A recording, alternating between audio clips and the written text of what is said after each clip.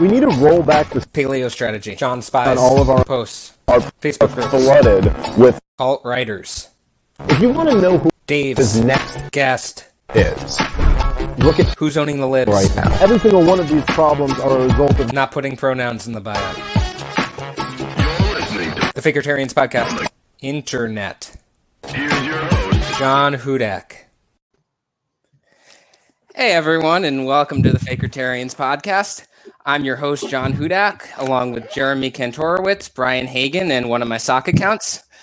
Today we have on, again, Libertarian Party Vice Presidential nominee Spike Cohen. Spike, how are you doing today? I'm doing fantastic, John. How are you doing? Good. So, first question. When you and Joe take office, which social media app will you be banning first? Oh, man. Possibly... Oh, wow. The first one is, see, this is the toughest one, is picking the first one. Oh, yeah. Oh, wait, you're going to ban more? Good. Yeah. They all need to go. Yeah, Every most single of one them. them. Most of them. I mean, gosh, I just don't have a good answer to this. I think what you will go the- after Vine. I think that's a safe bet. Yeah, I was going to say either Vine or Friendster.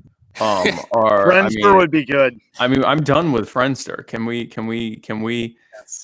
I mean, the sooner we all just go back to Black Planet, the better. Am I right? Agree. Oh, yeah. Yeah, I'll tell you what Friendster really did was Friendster has brought in just all kinds of just awful people, terrible attitudes. This internet is killing our society. Honestly, Spike, I think you and Joe need to go ahead and just ban the entire internet. I reject modernity in every moment of my life. Good. And Embrace tradition. embrace like dinosaurs. That is tradition. Oh. Dinosaurs, like the Mesopotamian era, is where So I'm you- focused. Are you proclaiming that you are now an anarcho-primitivist? I'm an anarcho-Mesopotamianist. Mesopotamianist. Mesopotamianist. Okay, so... Oh, Brian, go on. Well, I was just gonna say, Spike, you've been out there on the road for quite a while and everything, like just going from city to city and pulling the entire like I'm the Libertarian Vice President rock star routine for a while now. You were in my neck of the woods not too long ago, Wichita, Kansas. I didn't get to see you, but I really appreciate all the great swag that you sent my way. Yeah, I do yeah, have yeah. my Waffle House Caucus pin Waffle on House. right there. And I do have the bracelet on as well. So thank Yeah, you for sending all of us. The Spike Cohen, which by the way, you can have. I hate to sell merch on your. But here I go. Right. If you go to this is a Muddied Waters exclusive, and just to be clear, this is not for the campaign. This is a Muddied Waters thing. So I just want to be clear. But if you PayPal $5 to Muddied Waters of Freedom at Gmail on PayPal. And give us your address, we will send you one of these You Are the Power Spike Cohen bracelets. You can have one today. Give the gift to Spike Cohen today. The kids love it. I got to tell you, ever since I started wearing it, I started feeling an odd sense of power. Of the power, yeah.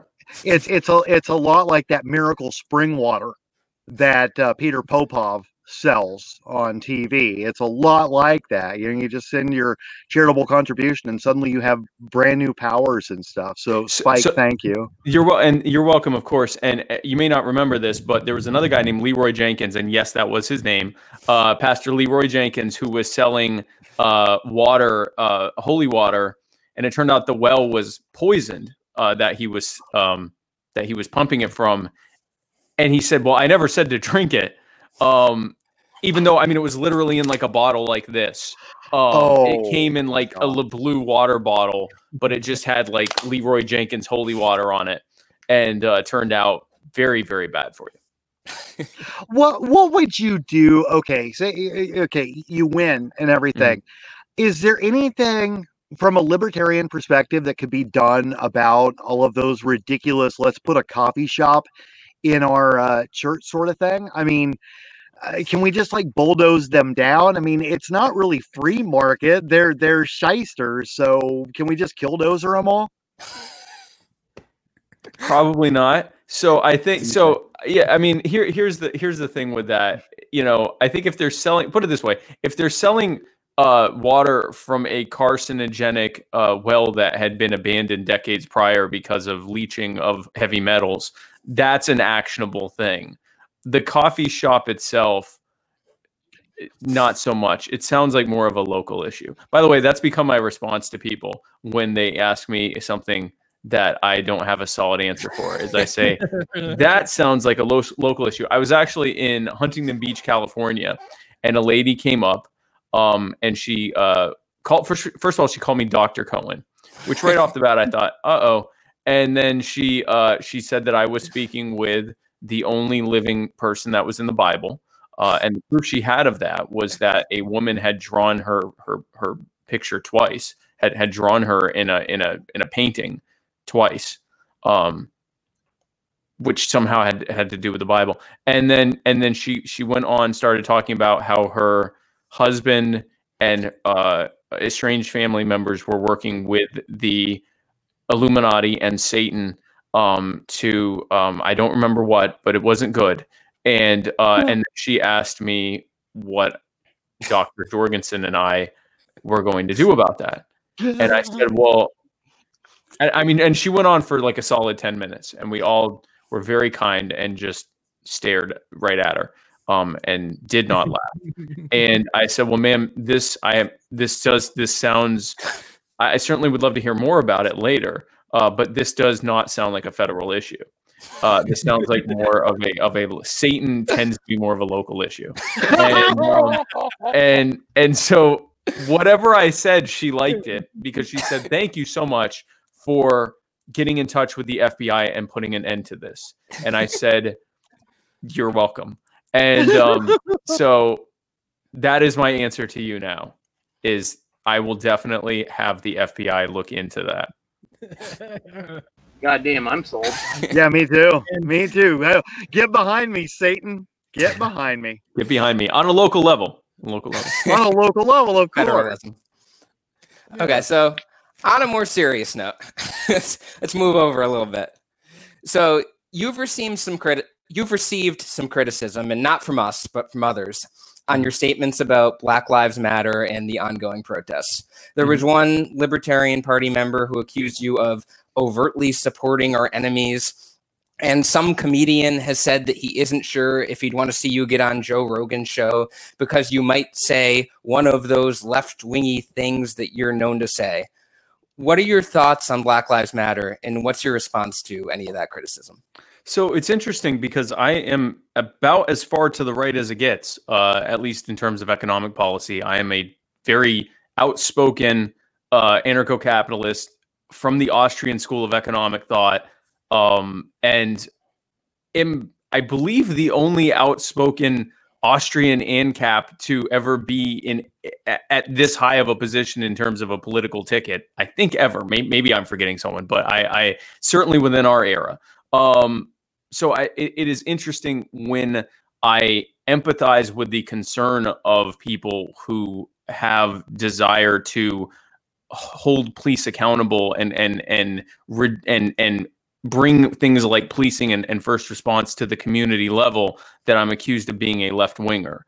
There are many different aspects to this, and I think also there's some confirmation bias that happens. So, for example, when I will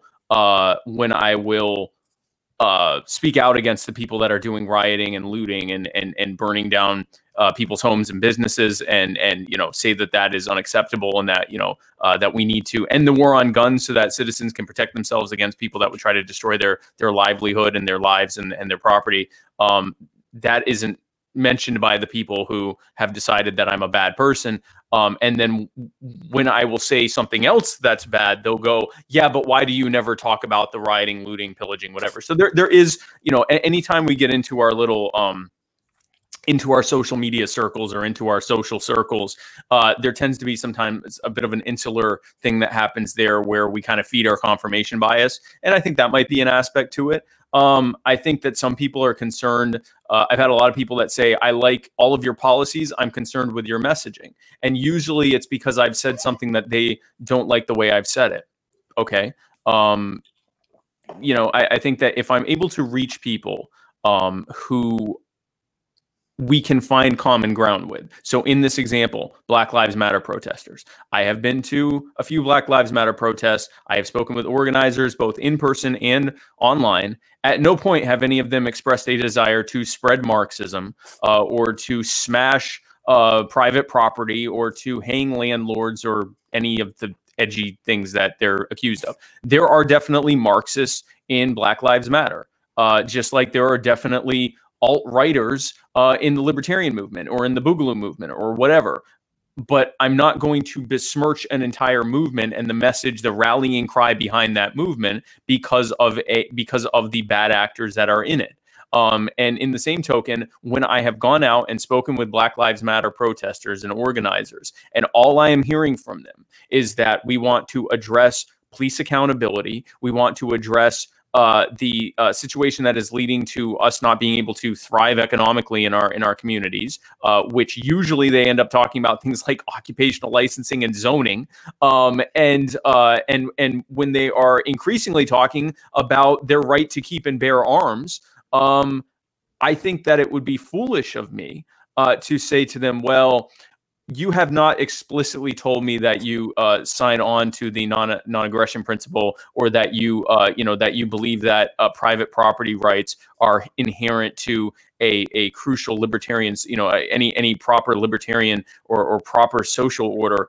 So we can't discuss this any further, any more than I would do that when I'm talking with gun rights protesters or lockdown protesters or disaffected Republicans that are angry that they're never going to, that Republicans are never going to give them this small government that they're told they're going to get, or disaffected centrists who are just sick and tired of the back and forth rope-a-dope and the terrible political discourse in this country. If we are to go from a party that got 3.25% to a party that in this election or a future one gets the 35%, give or take, that we would need to actually win, 35% or more that we would need to actually win the Electoral College one day, or even in this election. That means we have to get at least 10 times, if not more, the number of people voting for us and joining our party and joining our movement. And that doesn't happen by having purity tests in place, or by messaging solely to people who are already receptive to our brand of messaging that we use in-house. And it's certainly not going to come from, and it's also not going to come from just reaching one side of the authoritarian political spectrum, only reaching out to the right, or only reaching out to the left, or only reaching out to centrists, or anything like that. We need to not leave any chips on the table. We need to reach people where they are. We need to empathize with their concerns, validate that their concerns are legitimate, and then take them on the journey for how we can, how libertarianism, how human liberty, how our ideas are the way to do that. It's what I've done every day of the bus tour that I just finished. It's how I've done what Joe and I are doing on the campaign trail. And the reason why we say things at times that a right winger might like more than a left winger, or say things at times that a left winger might like more than a right winger, even though we're ultimately bringing it back to the exact same policies and platform, is because that's how politics works.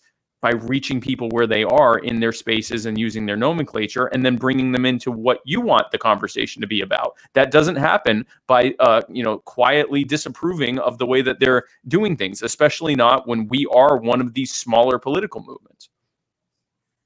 Yeah, I can't disagree with anything you said there. No, that was absolutely beautiful, Spike, and that's what I like. I like your messaging. I like everything. I just wanted to put down the meth pipe for a few minutes so I could come on tonight and have a little bit of time with you, as that one comedian said. And speaking of that one comedian, I want to invite him once again to come on the show anytime he wants. And he can do any talent except for comedy, because we know that's not really his talent. But when he comes on, I would like for him to address why he said I'm a meth user.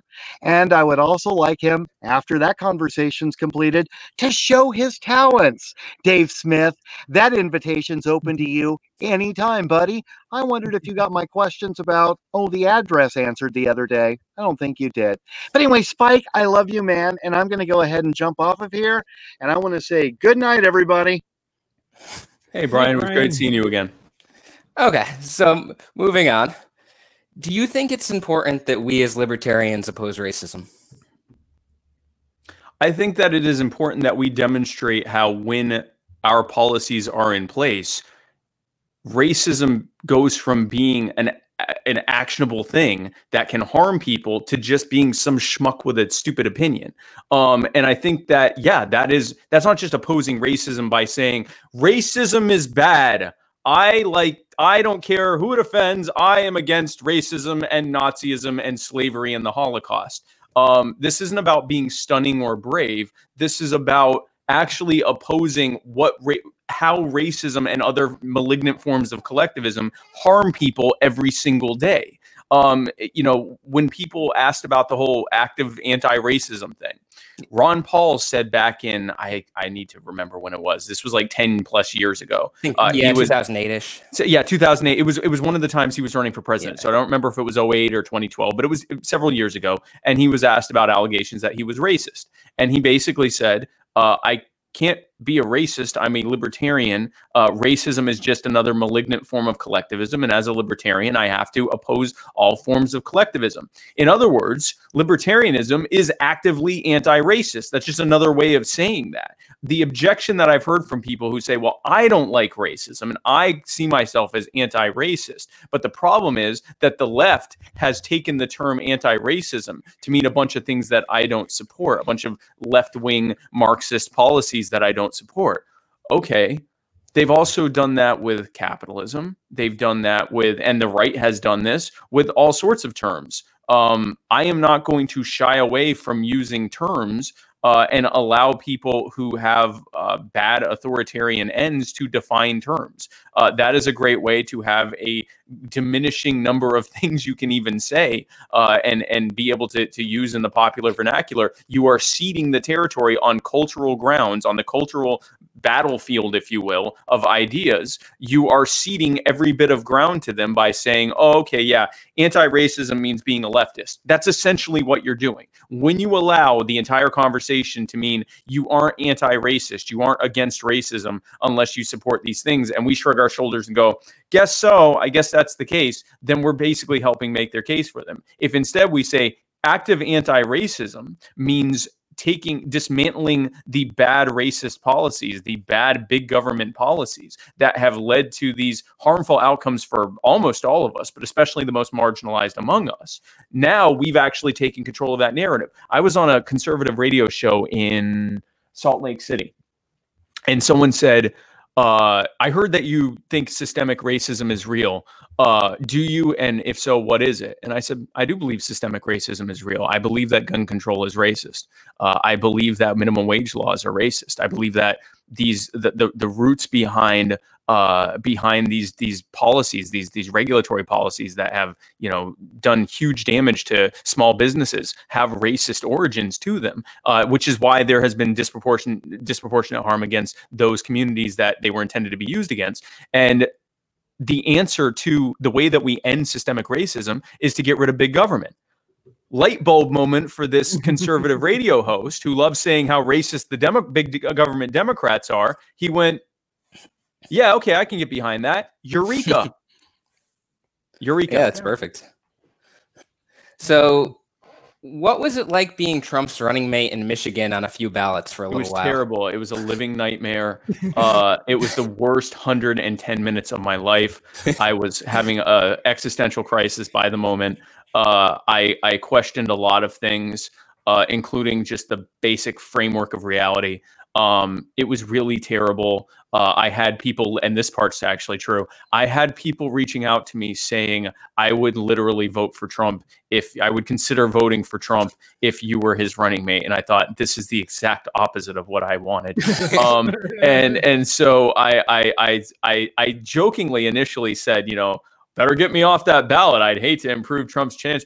It turned out, at least, especially because those were military ballots, and Joe and I are doing really, really well among the military. And there were military people going, you know what? I would actually not have a problem with Trump winning if it meant you were Joe or his running mate. And I thought, oh no, better fix this. So when he tweeted, the Trump hater in Michigan illegally did this, and it's terrible that, I'm not running with Mike Pence. And I said, look, pal, I'm not a fan of this either. Okay. Like, no, none of us like this. This was not a thing that any of us liked. Other than that, it was fine. Yeah. So for anyone who doesn't know, there were some ballots misprinted that had Spike listed as Trump's VP. As Trump's running mate, yeah, it made more of a splash on media than any electoral difference. It was 400 PD. So basically, what it was, so military members can download a PDF that they can print out and then mail in. And that in Michigan, the military members, the PDF that they had was wrong until someone pointed it out that it was wrong. And so it got downloaded, I think, like 400 times. And they've told the people that they can just, because you're only allowed to print one out.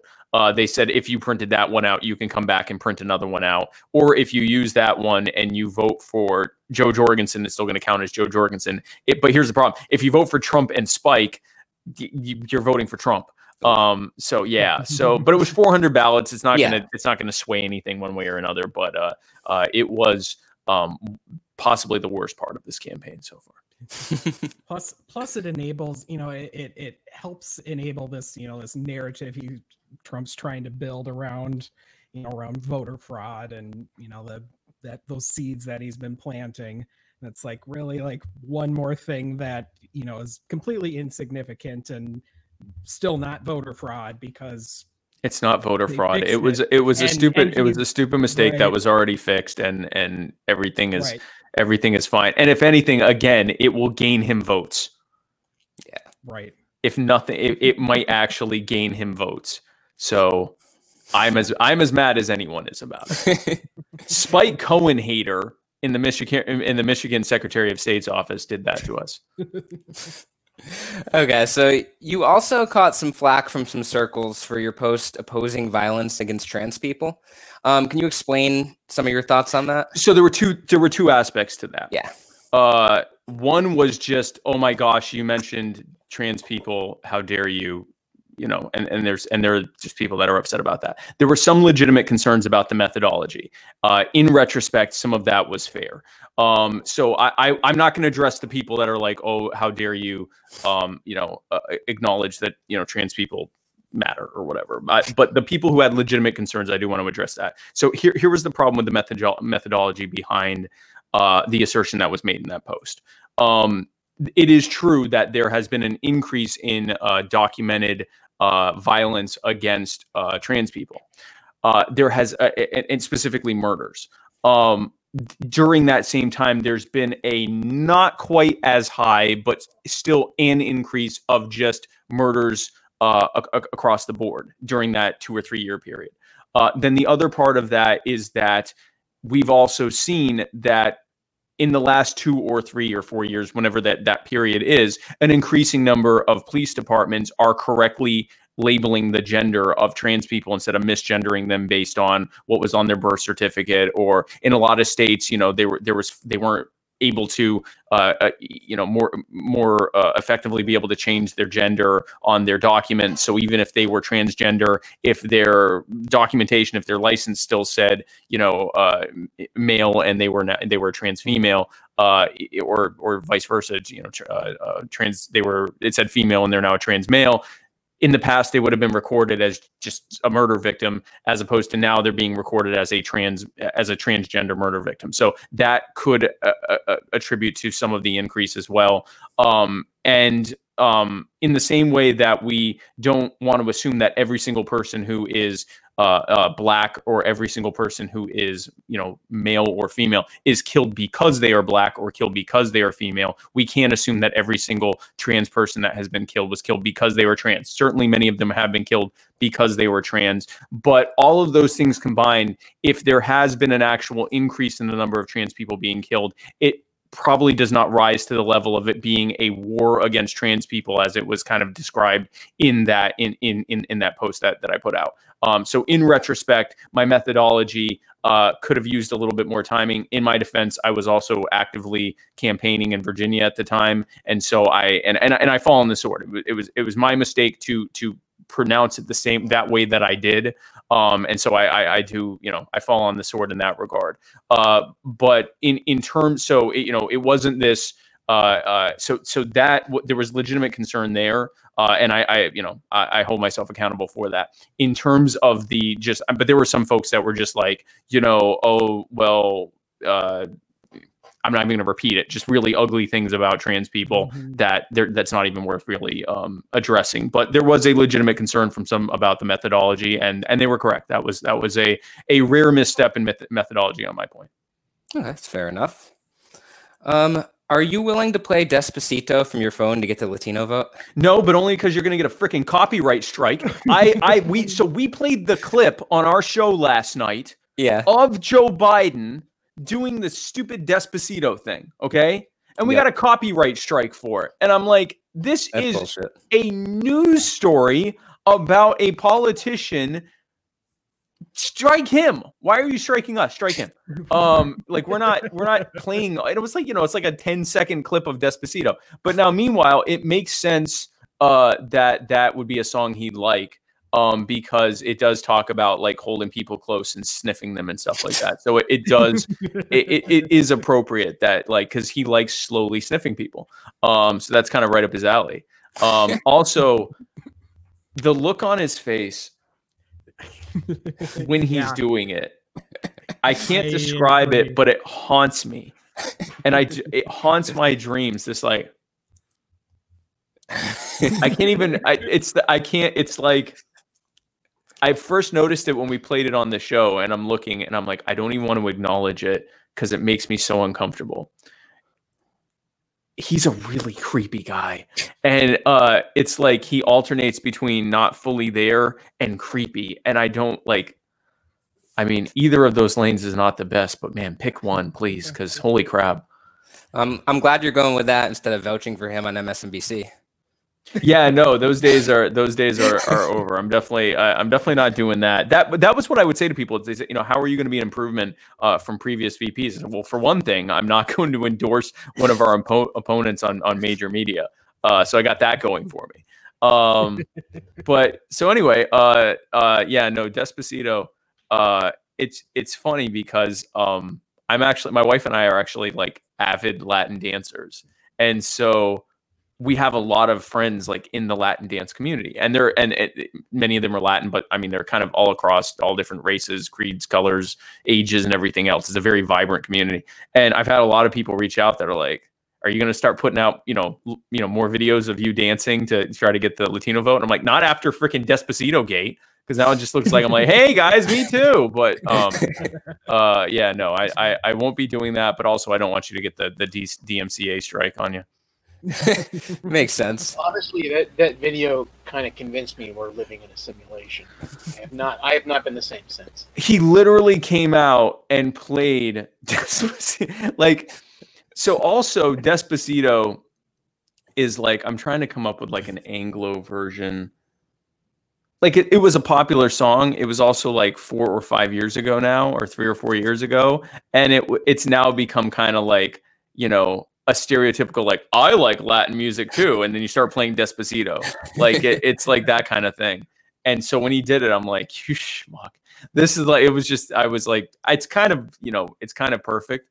Kamala Harris is out here wearing Timberlands and he's out playing Despacito, and that somehow erases the massive amounts of harm they've done to communities of color over the past, Kamala for the past decade or so, and Joe for the past 50 years.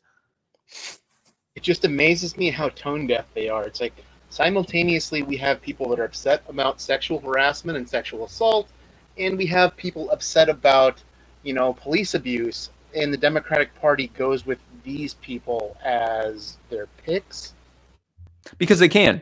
There's two reasons. One, because they can, because you see the media is covering up for them everything they can. And all of the, and this is where Black Lives Matter differentiates itself from some of the other professional groups that have been, promoting themselves as, racial equality and civil rights groups. All those other groups have lined up 100% behind Joe and Kamala, whereas most of the Black Lives Matter people are like, No, thank you. No, I'm good with it. We might even vote for them, but I'm certainly not promoting them, and we're not fans, and probably not even going to vote for them. So you got to give respect where it's due there as well. But when it comes to here's the other reason why.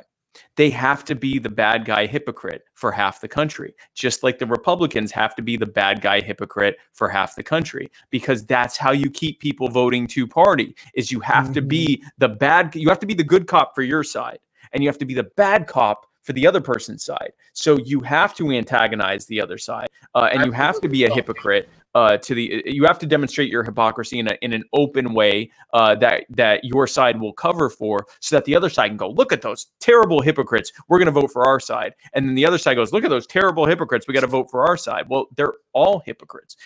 When we are able to get in front of people, it makes our jobs easier, because we're like, yeah, no, they're both terrible. They're terrible. They're hypocrites. They've caused all these problems, and it's time to stop voting for them. Our problem, obviously, is just being able to get in front of people and not get shut out from the conversation.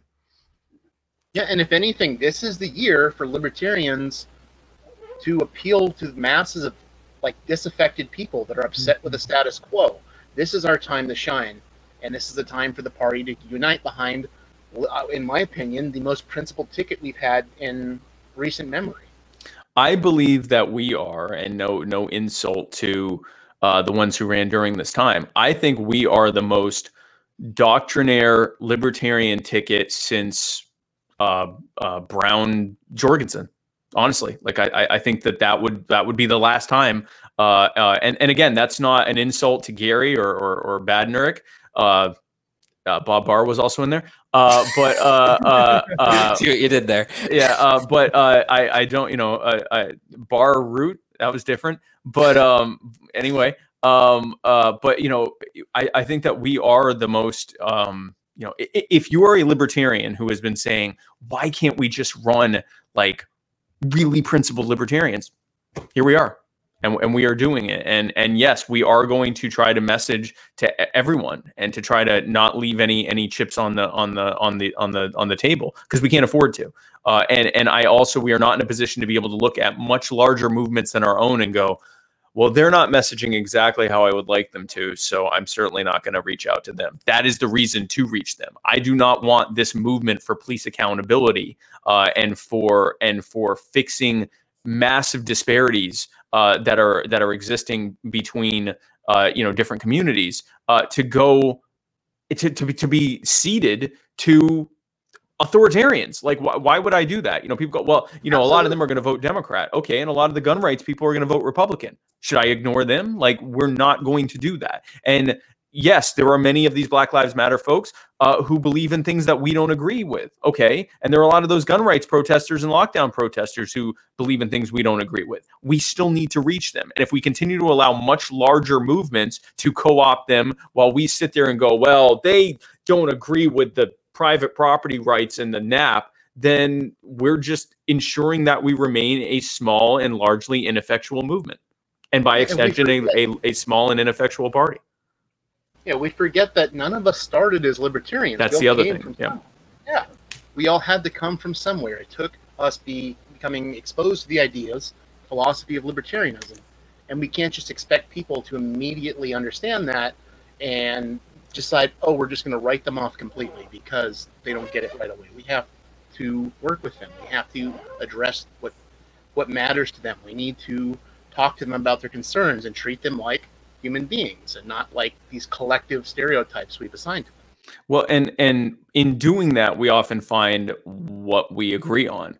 And that's even within the libertarian movement. I mean, I have seen good, constructive, agree to disagree type dialogues between people on the far right of the libertarian spectrum and the far left of the libertarian spectrum, where they often, when they talk to each other in good faith, they realize that often a lot of their disagreements are in how they, in their actual labels and messaging. And when they get down to the core of what it is they really want, most of what they want is the same. There are some things that they have differences of opinion on, but also, especially once we're able to pull the coercion out of it and just make it, a libertarian discussion, now we're just talking about differences in preference. And no one here is smart enough. No one on this planet is smart enough or well reasoned enough to come up with a system of organizing a society voluntarily that 7.5 billion people are all going to want to do exactly that way. And so we have to have some grace to the fact that there are going to be people that want to organize their societies differently. Even if we were able to snap our fingers and make government go away entirely, people are still going to want to do things a little differently in different aspects.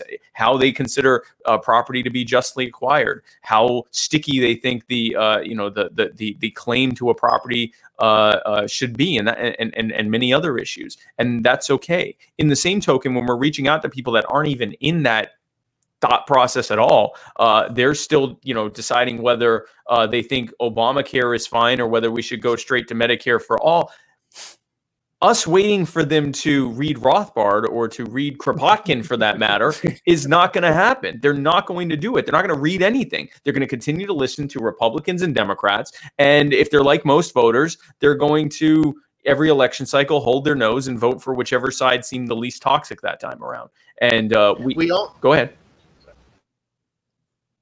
Oh, sorry. Okay, I was saying, we so often forget that most people have not been exposed to the paradigm shift that libertarians are so used to operating Exactly. in. Like the whole equation of coercion is not something that most Republicans or Democrats, left or right, consider. We offer something that's completely different than that. Yep. And voluntarism, I think, the ethical argument, at deep down, most people can get that and they can understand that and agree with that. And I always find that when I'm approaching people with that first, they really seem to start to understand the rest of it. Yep. The idea of people being able to voluntarily decide how their life goes, and especially like when I do my phrasing, especially when I talk about economic issues, anything related to the cost of living, healthcare, housing, food, wage laws, student loan debt and higher education costs, all of this stuff. Basically what they're saying, if you break down to the core of what they're saying, is, holy crap, everything's getting expensive. The money I'm making is not going up. I am able to afford less and less, and I'm really worried about what's going to happen to me, especially in the midst of a pandemic, where if I get sick and end up in a hospital, it could ruin me financially for a decade or longer. And right now, for a lot of those folks, the only people appealing to them are a group of people who helped to make that situation bad in the first place, who are saying, this system's rigged against you and it's not fair. We're going to tax all those people that rigged the system against you, and we're going to give you what you need because it's a human right. And then we show up and go, that's not a human right. Rights are negative, and you can't have a right without taking from relies on someone else's labor. I guess you're believing slavery, huh? I won this argument. And then we walk off and we're certain we just won something. What we won is an enemy. Someone who is worried about how their life is going to go, who votes, and who now hates you, and anything that you are about by extension. If instead we heard what they said, which is, I'm worried about how my life is going and something needs to change, which we agree with, and instead of having to have this argument with them, we're like, yeah, the healthcare system's a mess. Yeah, higher education's a mess. Here's why it's a mess. Here's who made it a mess, and here's how we can fix it. And then understand that they're not going to go, oh my gosh, this makes perfect sense. I totally get you now.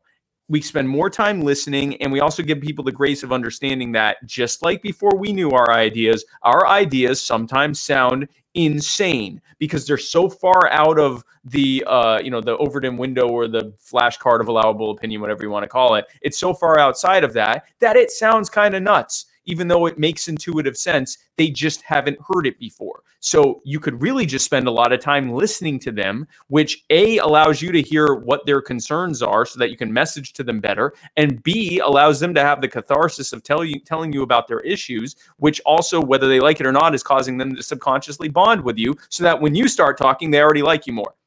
These are just basic things that I learned in the 20 years of running a business, and that any of us learn in if we're good at reaching out to people and marketing and networking. You listen to people, you get them in on your side, and then you can take them on the journey. You cannot show up. You can't just present the most logical argument ever that is bulletproof and throw it in their face and go, these are the facts that don't care about your feelings. Read it and weep. statist bootlicker, and then they go, oh my God, that argument is the most logical thing I've ever seen. I am now a libertarian. I couldn't even rebut a bit of it. That's not how people work. It's not how you work, and it's certainly not how they work. So you're telling me, Yeah, absolutely. Show some empathy for your fellow human beings. That would help. Yeah. so Sorry, you're go ahead, telling John. me we shouldn't just call them SJW Cocksoy Boys? I mean, I didn't say not to. I just said, I mean, if that's your thing, some people might like that. Like some people, like if when you're listening to them, they say they like being insulted, then throw that at them. It might work. But no, remember when you were? I remember when I was a neocon, and I would talk with folks, and they would call me, lick that boot harder and all that stuff. And I'm like, no, screw you. You just want the Islamo-fascist to win or whatever. They made it harder. They actually made it so that I held on to my ideas longer, because eventually I realized that the reason I was so angry was because they were right and I was wrong. And I had a much bigger pill to swallow than if I had if they had reached me, in a more, more empathetic way. And the reason I was even listening to anything anyone was saying was because of the ones who were reaching me in the more engaging and empathetic way. You reach people where they are. And if they're the majority of people who want a giant wall on the border, they don't want that wall on the border because they hate brown people. They want that wall on the border because they're worried about losing their job, or they're worried about MS-13 coming, and they're worried about crime, and they're worried about all the stuff that they've been told by their preferred media that they consume is going to happen if that freaking wall doesn't go up and protect us from the hordes of the people that are going to come here and ruin our way of life. And they don't have the historical background to understand that this is what happens every single generation, that whatever group is coming in, that they are demonized as the people that are going to come in and ruin everything. They're seeing it in the moment right now with blinders on, because they don't have the time to look into it, because they're busy trying to live their lives, because the cost of living is going through the roof, and they their taxes are going up, their cost of living is going up, their wages aren't going up. If they live if they're in agriculture or in manufacturing, government is actively destroying their ability to even make a living in the first place. And now here you are showing up going, well, if these people that just got here are already better than you at your job, then maybe that's a problem you have, loser. This is not how you talk to people. It doesn't work. Listen to what they're saying. If anything is confusing to you, ask them what they mean by it. If they go, I want a wall because I want to be protected, go, cool. What does protection mean to you? Like, what do you think you're being protected from? This makes them feel like you actually care about them, which you should if you're involved in politics. That's the other thing. If you don't care about people, maybe just don't do this, because it's going to show eventually. Yeah, sociopaths, get out. Yeah, sociopaths, BTFO, okay? You telling Congress to resign? Yeah, what's that? I said, are you telling Congress to resign? Yes, 100%, except for Justin Amash. But so, and maybe Ilhan Omar. But so, you've got, when you are reaching people, let them tell you what their concerns are, because what you're eventually going to hear is, I'm worried about this and I hope that we can fix it, and here's how I've been told that we'll fix it. And the way that you reach them is to be able to demonstrate that you care about what their actual concern is, that you understand how we got here, and then you can take them on that journey. But first you have to show them that you even care about them in the first place. There's that old marketing term, no one cares what you know unless they know that you care. That applies here as well. Interesting. So I should fire the troll farm that I hired to comment on every local news page that just replies taxation is theft to everything. No, that part's perfect. No, and I would even modify that, because I talk about taxation being theft and extortion and stuff like that, but I relate it back to what their concern is. If someone says, I'm worried about, healthcare, I'm worried about cost of higher education, I'm worried about whatever, and you go, yeah, but taxation is theft. They go, all right, well, I'm being robbed, so we're just robbing them back. Or they go, I don't care, I don't want to die, or I don't want to end up homeless. So because you can say that, and then someone else goes, yeah, but if you rob someone for a loaf of bread, then that's okay. And now you're going, yeah, but according to the non-aggression principle, you should never do that in a free market, in a real free market. You don't even know what a free market is. If you think this one is, you're a moron. And in a real free market, everyone would have bread. Duh. Like you're not reaching anyone this way. This doesn't work. It wouldn't have worked for you, and it's not going to work for them. If instead you go, when someone starts talking about these things, you talk about that issue. And if they go, why can't we just tax the wealthy to pay for this stuff? Then you can talk about how all taxes on the wealthy and corporations are just passed along to you, the consumer, which means you're paying for it anyway. And how all taxation is not just theft, but it's regressive theft. It's theft against those who have the least to give in the form of government spending to those with the most. That it is all basically a power and money grab that is couched as looking into couched as being for you when the reality is it's against you.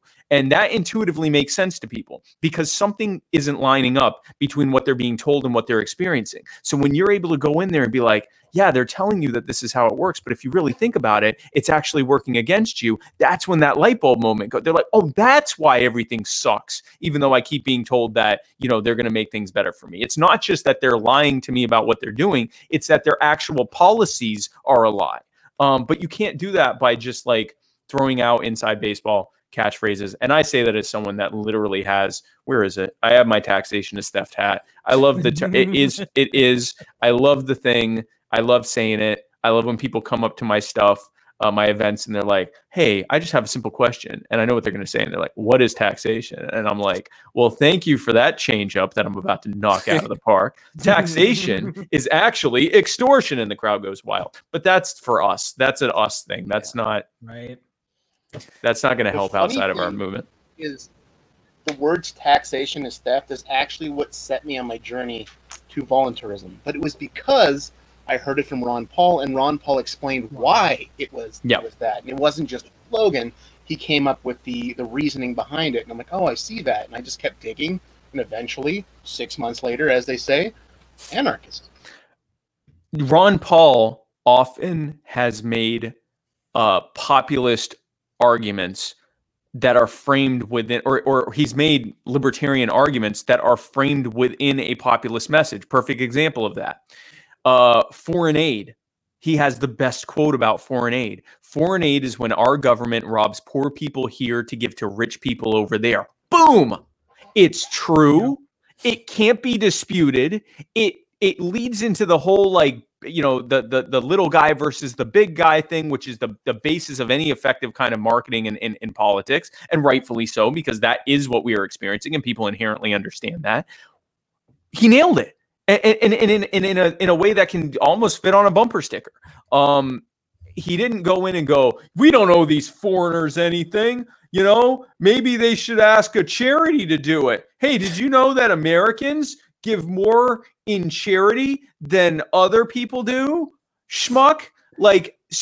And it's good to know those things, but if you lead off by saying, no, it's all a sham, and here's how it's actually harming you, and here's how it's not making anything better over there, it demolishes their argument before you get into a whole larger conversation about whether we should even be helping people with tax dollars in the first place. Because the worst argument you can make is helping people with tax dollars is bad. Leading off with that. You can eventually create a framework of explaining why that is, but that doesn't connect with people, because when people hear taxation, they don't think about themselves being taxed, because tax day to the average person is the day that they get money back. It's not connecting with them. They do not care. They don't care about the debt. They don't care about government spending. They don't care about taxes. They care about the things that they want to see happening in the world happening, including in their own lives. And you have to connect with them on that first. And then you can explain how taxation and government spending and debt spending and the Federal Reserve and central planning and bad monetary policy and everything else is what led to those bad things happening, and how deregulating and giving the power back to people will fix it. But you have to lead with what their actual concern is. And the average American doesn't give a crap about taxes. There was a recent NPR poll that came out, and they asked them what their biggest issues were. Number one was the economy, which is perfect for us, because right now when they're saying the economy, they're talking about this repressed economy because of the lockdowns. The number 2 thing was coronavirus, which is perfect for us because the coronavirus is as bad as it is here because of just terrible federal policy that was largely centered around not allowing medical professionals to test COVID patients for the first 2 months that the virus was here. And then the third thing was climate change, which is perfect because we can message on how federal regulations encourage large polluters to do damage to the environment while punishing small businesses. And then all the way at the end at like 2% was government spending and taxes. No one cares but us about that. You have to show them why that matters. So speaking of libertarian philosophy, do you have like a favorite libertarian philosopher or influencer, author, or anything like that? Oh man. Oh gosh. The problem is there's bits of each thing that I like. Yeah, I get that. And I'm not, and this is why, and I'm going off on a little bit of a tangent. I'm seeing the people that are becoming starry-eyed about me, and I'm like, oh no, I don't want that. Like that's not what this is about. The libertarianism and the message, and people are like, Spike, oh, and I'm like, no, message, the movement, the politics, the actual message behind what I'm saying. Like, it's not me. Because I'm not a big fan of like, I think we often, because of the nature of how we are, when we hold up a specific person, like Ron Paul or Murray Rothbard or some people do with Marx or Ronald Reagan for that matter, anyone, whatever. Sam. We start falling into this like, yes, Sam. We start falling into this thing of like feeling like we need to defend stuff and go, yeah, but if you look at it, as opposed to like focusing on the things that they did or said that were correct, and when they said or did something that was incorrect. So that just sort of, I'm sort of like a not a respecter of persons as much as a respecter of ideas. But I mean, von Mises, Rothbard, Kropotkin. I guess if I had to pick one, it would be Spooner. And I think the reason for that is because Spooner, like, he was saying incredibly radical stuff at a time when you get thrown in jail for that kind of stuff. You get executed for treason for that kind of stuff. I mean, he was saying some pretty blatant stuff there in a time when that was not cool to do. It was not you get canceled on social media. It was you get canceled in your heart beating by government as a traitor. And I mean, he was saying stuff like, I mean, in the post, I can't even come up with a comparison. In the post-revolutionary era, when people were still privately rounding up suspected Tory sympathizers and killing them, he was out here going, "This Constitution thing is BS," and what? Because they signed a sheet of paper. I should have to what we do as edgelords every day. He was doing like with a quill on parchment and then sending it out to his friends. Like so the original shit poster. Seriously, like serious edgy teen there. So I guess if I had to pick one, then Spooner. I guess if I had to. Spooner's No Treason is the two books. When I'm asked, what books would you recommend? I say, if I have to pick two books, it's Bastiat's The Law, which pretty much kind of details if we are to have a government that can be considered legitimate and having the consent of the governed, what would it have to look like? And Bastiat's The Law is a pretty easy read that sort of details that.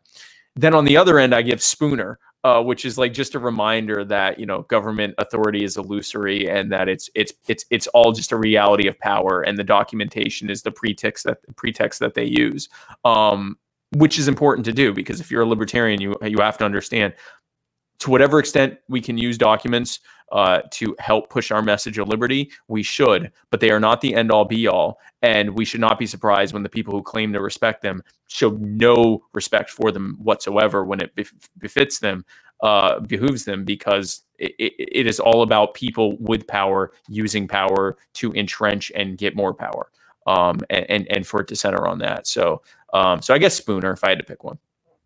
That's a good one. Spooner. I do have a kind of change in directions. Sure. Just given recent events, any predictions surrounding like Supreme Court, kind of the future of the Supreme Court, and then like if you were president in the situation we find ourselves in, what would you do? What would your considerations be? So in general, so what do I think is going to happen? I think Trump and Cocaine Mitch are about to shove someone down the American people's throats, if for no other reason than they don't have time not to. And a lot of Republicans would never forgive Trump or a lot of the most hardcore Trump voters and Republican and Trump activists would not forgive them if they did not shove a pick down everyone's throats in the next 6 weeks. So it's definitely happening. They've already said it's happening. It's happening. I think it's going to be that Amy Comey Barrett that's what I heard. justice. And I think, and we see this every time, when conservatives, when Republicans and Democrats put up their picks, their internal media tends to, or I guess their partisan media props them up as this, hero for their side, and then they get into office, and they're shades of difference between each other. Oh God, a perfect example of that was Kavanaugh, who.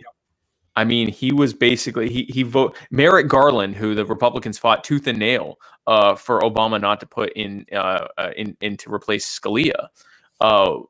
Justice Brett Kavanaugh, his voting record was like 98% similar to Merrick Garland. I mean, it's like a contraband. It's like nothing, zero, very little daylight between them. I think Amy Comey Barrett, she doesn't have, basically what they lean on is that she is, at least in her words, she's very pro-life, and she is Catholic and has a lot of children. So they are making a lot of assumptions about her that they maybe shouldn't make. So I think that's who they're going to pick. Or some other, they're going to pick some other Republican from the Federalist Society pool who will go in and be essentially the same as the rest of them. In terms of what I would do or what Joe would do in that situation, I would defer to Joe on exactly who she would pick. But we would be looking to someone who defers to the originalist intent of the Constitution. And if there is any kind of discrepancy in terms of which way to go on something, even after applying that, erring on the side of maximizing human liberty is that's kind of the threshold. What was the original constitutional intent behind not just the law that you're looking at, but the constitutional law before that? And I would want someone who does not think that case law, including bad case law, is somehow more important than the Constitution. If previous bad case law trumps the Constitution, then Dred Scott would still be the law of the land. So I think it needs to go back to the actual Constitution and the Federalist Paper interpretation of the Constitution, with the idea being that if there is still any kind of ambiguity there, erring on whatever side maximizes human liberty. Solid answer. So what are your thoughts on the current direction of the Libertarian Party? I'm kind of curious. It's kind of an open-ended question, but I think that remains to be seen. Well, let me say this. Here are the good things. We are growing in numbers. We are as diverse across the libertarian political spectrum as we've been in quite some time. Our candidates, and I obviously cannot be objective in stating this because I am one of them, but our ticket, as objectively as it can be said, is as strictly libertarian as we have presented in quite some time.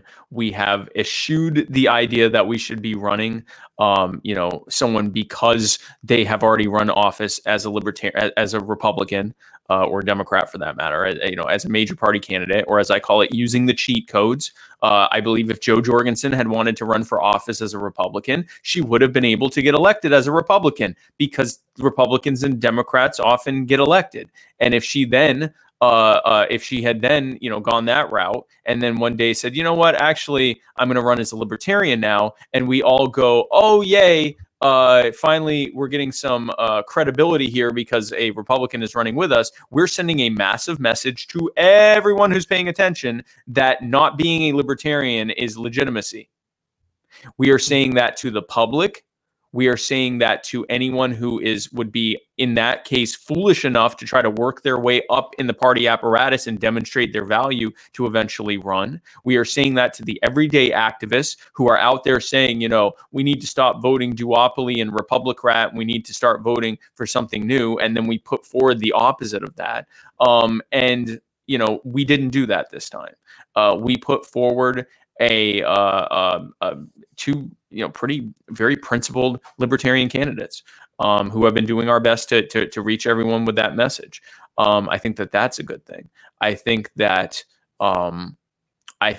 we are beginning to realize that the most important thing is putting the message forward in a way that engages with people, that we don't have to try to demonstrate electability. Because electability means that people will vote for you, and people vote for people that they think care about them, who are bold, who are fearless, and who demonstrate that they will say the thing, whatever it is, say the truth, without fear of who it might offend. And that electability comes from that. Electability is not an aesthetic. Electability is the ability to connect with people and get them to vote for you. That is electability. I think that we are continuing to get more wins every election cycle, and we continue to get a bigger share of the vote every election cycle. I think we are having growing pains that happen as a result of that across the board. And I think that as we bring in more and more people, a lot of them will have not very libertarian ideas. We need to respect that, not everyone's going to be 100% libertarian, but we also need to make a point of disabusing them of those notions and allowing the greater libertarian culture to affect them. That, that we aren't here because we're mad that the Republicans wouldn't cut taxes. We're not just here because we're mad that the Democrats wouldn't pass serious, police accountability legislation. We're not just here because, we got sick of voting Democrat and Republican and getting nothing in return. We are here because we believe in a philosophy and an ethos that is built around the idea of individual human liberty, and that aggression is bad, not just from a moral standpoint, but that aggressing upon people and trying to force them into arrangements doesn't work. Central planning doesn't work, and that our way does work. And I think that that's what we're doing. And, it's not going to be 100% perfect. And I think we can learn from that when we talk about our ideal societies, remembering that people are going to always disagree on things, and that we need to allow for grace and empathy to have any hope of having anything successful, either in this party or a post-state society or anything else. It requires grace and empathy and allowing space for differences of opinion. Fair enough. Jeremy, do you have anything else you'd like to ask? I don't think so. I think we covered at least everything that I had. There is that one long one from Jordan. Oh yeah. Okay. We can hit that for him with us tonight, but he did have a question, which is sure. A little bit of a doozy. Okay. How do we want to handle this one? I'm just going to read it word for word. If that's all right. Go for it. So, the Scientific American wrote an absolutely blistering takedown of why Donald Trump should not be president, based on him rejecting scientific evidence, refusing to deal with information, and willfully lying to the public about it. This has resulted in both mass casualties and economic devastation. They endorsed Biden on the grounds that he is objectively better than Trump on scientific issues. This is an apolitical entity in theory, endorsing a political candidate not because of any one policy of his, but because they view the current administration as an objective existential threat that would lead to miserably worse outcomes than their chosen candidate, who they see as most likely the best way to be rid of Trump. As the candidate put forward for the LP, you are also alternatives to Trump-Pence ticket.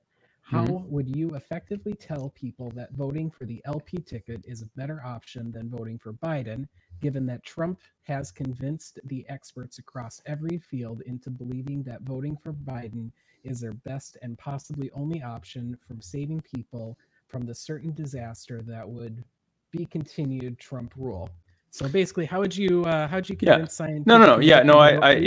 Yeah. So here's the thing. Let's dispel the notion that bad things didn't happen before Trump, or disastrously bad things didn't happen before Trump, or that they wouldn't have happened if Hillary Clinton had gotten elected. If Hillary Clinton had gotten elected, the CDC still would have stopped medical professionals from testing COVID patients. Whatever difference there may have been in her rhetoric on that issue, the reality is the actual thing that led this virus to spread out of control would have still happened. It would have still happened. Just as importantly, Donald Trump, the way was paved for Donald Trump because of Republicans and Democrats and the so-called neoliberal social order, and all of the things that came from that allowed for someone to use incredibly shocking populist rhetoric, right-wing protectionist, what was called know-nothing rhetoric back in the turn of the 20th century, which at that time led to disastrous trade policies that ultimately, in conjunction with the Federal Reserve monetary policy, led to global depression and then followed by global war.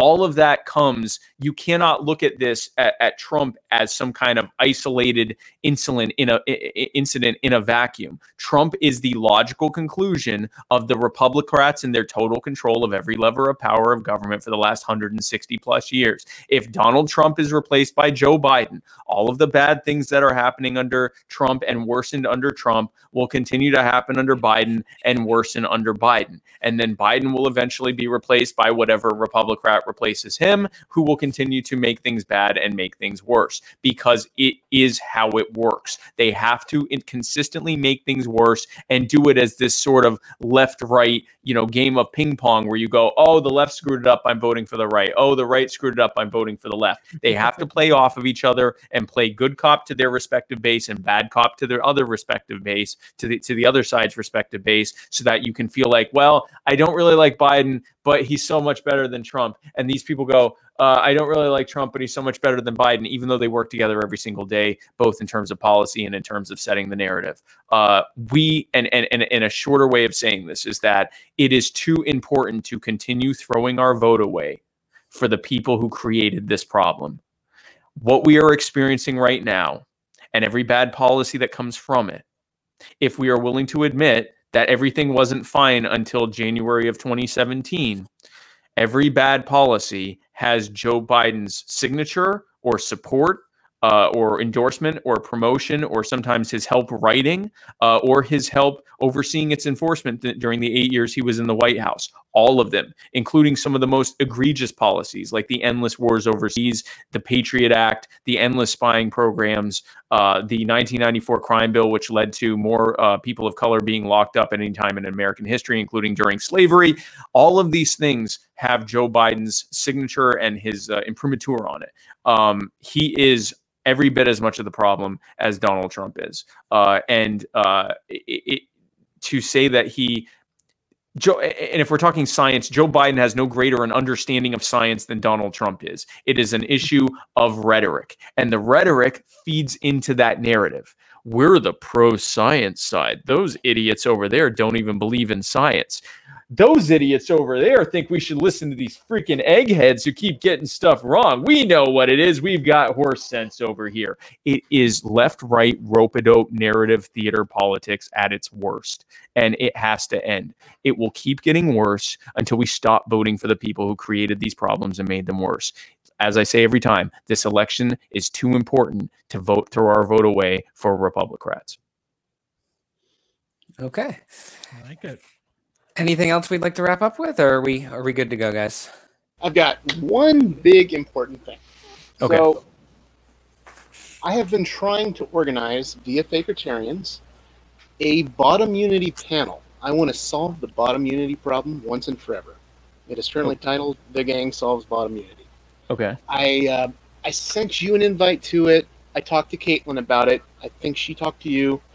I'm planning to try to get a wide swath of libsocs and anarcho-capitalist, agorists, voluntarists together. And we're going to try to put our differences aside and come to a solution based on voluntarism and decide to live and let live with each other. And then from there, we could start working up and just get this bottom unity finally going for once. Do you have any thoughts on that? Would you like to be a part of it? I would be happy to be a part of it. Obviously, during the campaign, I'd have to be limited to what I can do while campaigning. But moving forward, it is what I want to do. It is 100% part of what my goals are. I didn't get the Mises Party and the Mises Caucus and Radical Caucus endorsement and get so much support among Audacious and Prague people because I told them different things. I kept saying the same thing to all of them. And it wasn't because I'm some, magic wordsmith. It was just because I listened to them and demonstrated that I understood where they were coming from and tried to show that we had common goals. I would absolutely love to be a part of any good faith effort to bring in a wide swath of people, not just on the left and the right, but the whole thing. Bring in constitutionalists, bring in Prags, bring in, moderates, bring in the people who think that, that we made a major misstep by not, asking Gary if he'd run a third time. Bring in everyone, bring in, and yes, also bring in the far leftists and the far right.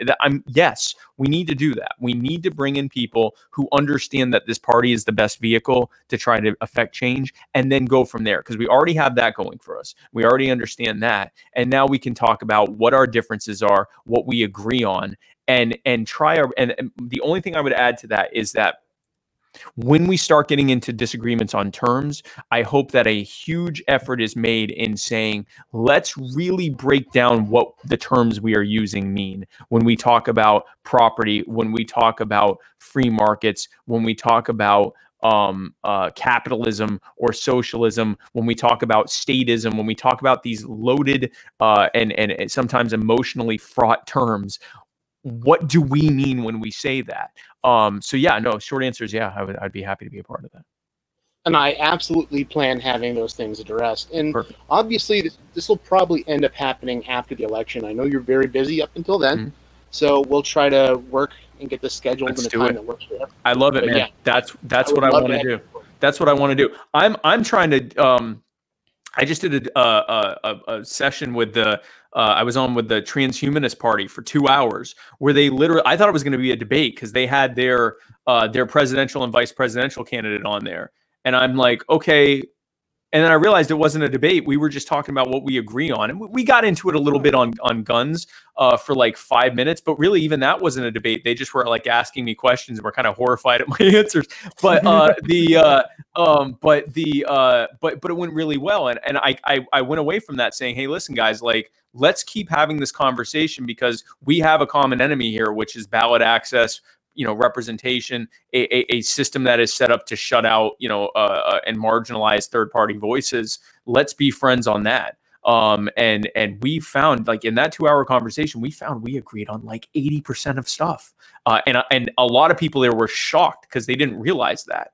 I'd say that probably the one thing that we really walked away okay, we'll agree to disagree was the guns thing. And honestly, I think it was because we just didn't have enough time to really delve into it. But the bottom line is our common enemy is not people who disagree with us but have legitimate concerns. Our common enemy are the very powerful, cynical people who probably agree with us on stuff but want to be the ones in charge controlling everyone. They recognize that we're right about stuff.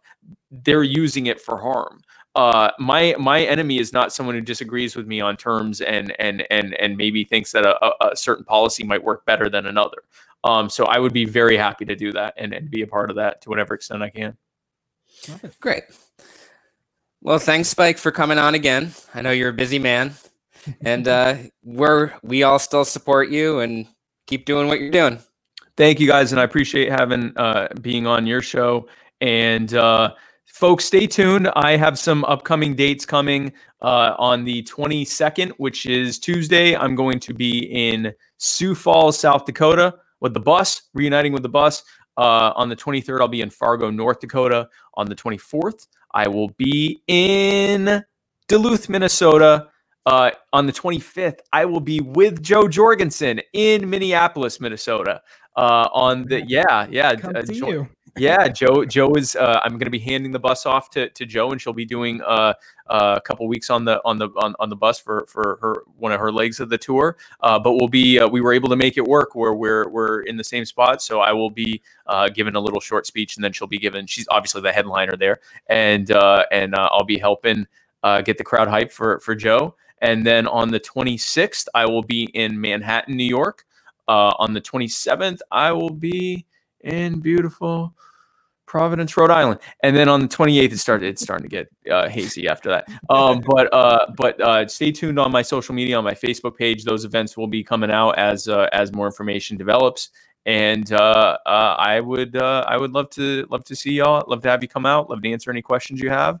Follow me on social media. Follow me on Facebook, Spike Cohen. Follow me on Twitter at Real Spike Cohen. My YouTube. Go to youtube.com/literally Spike Cohen.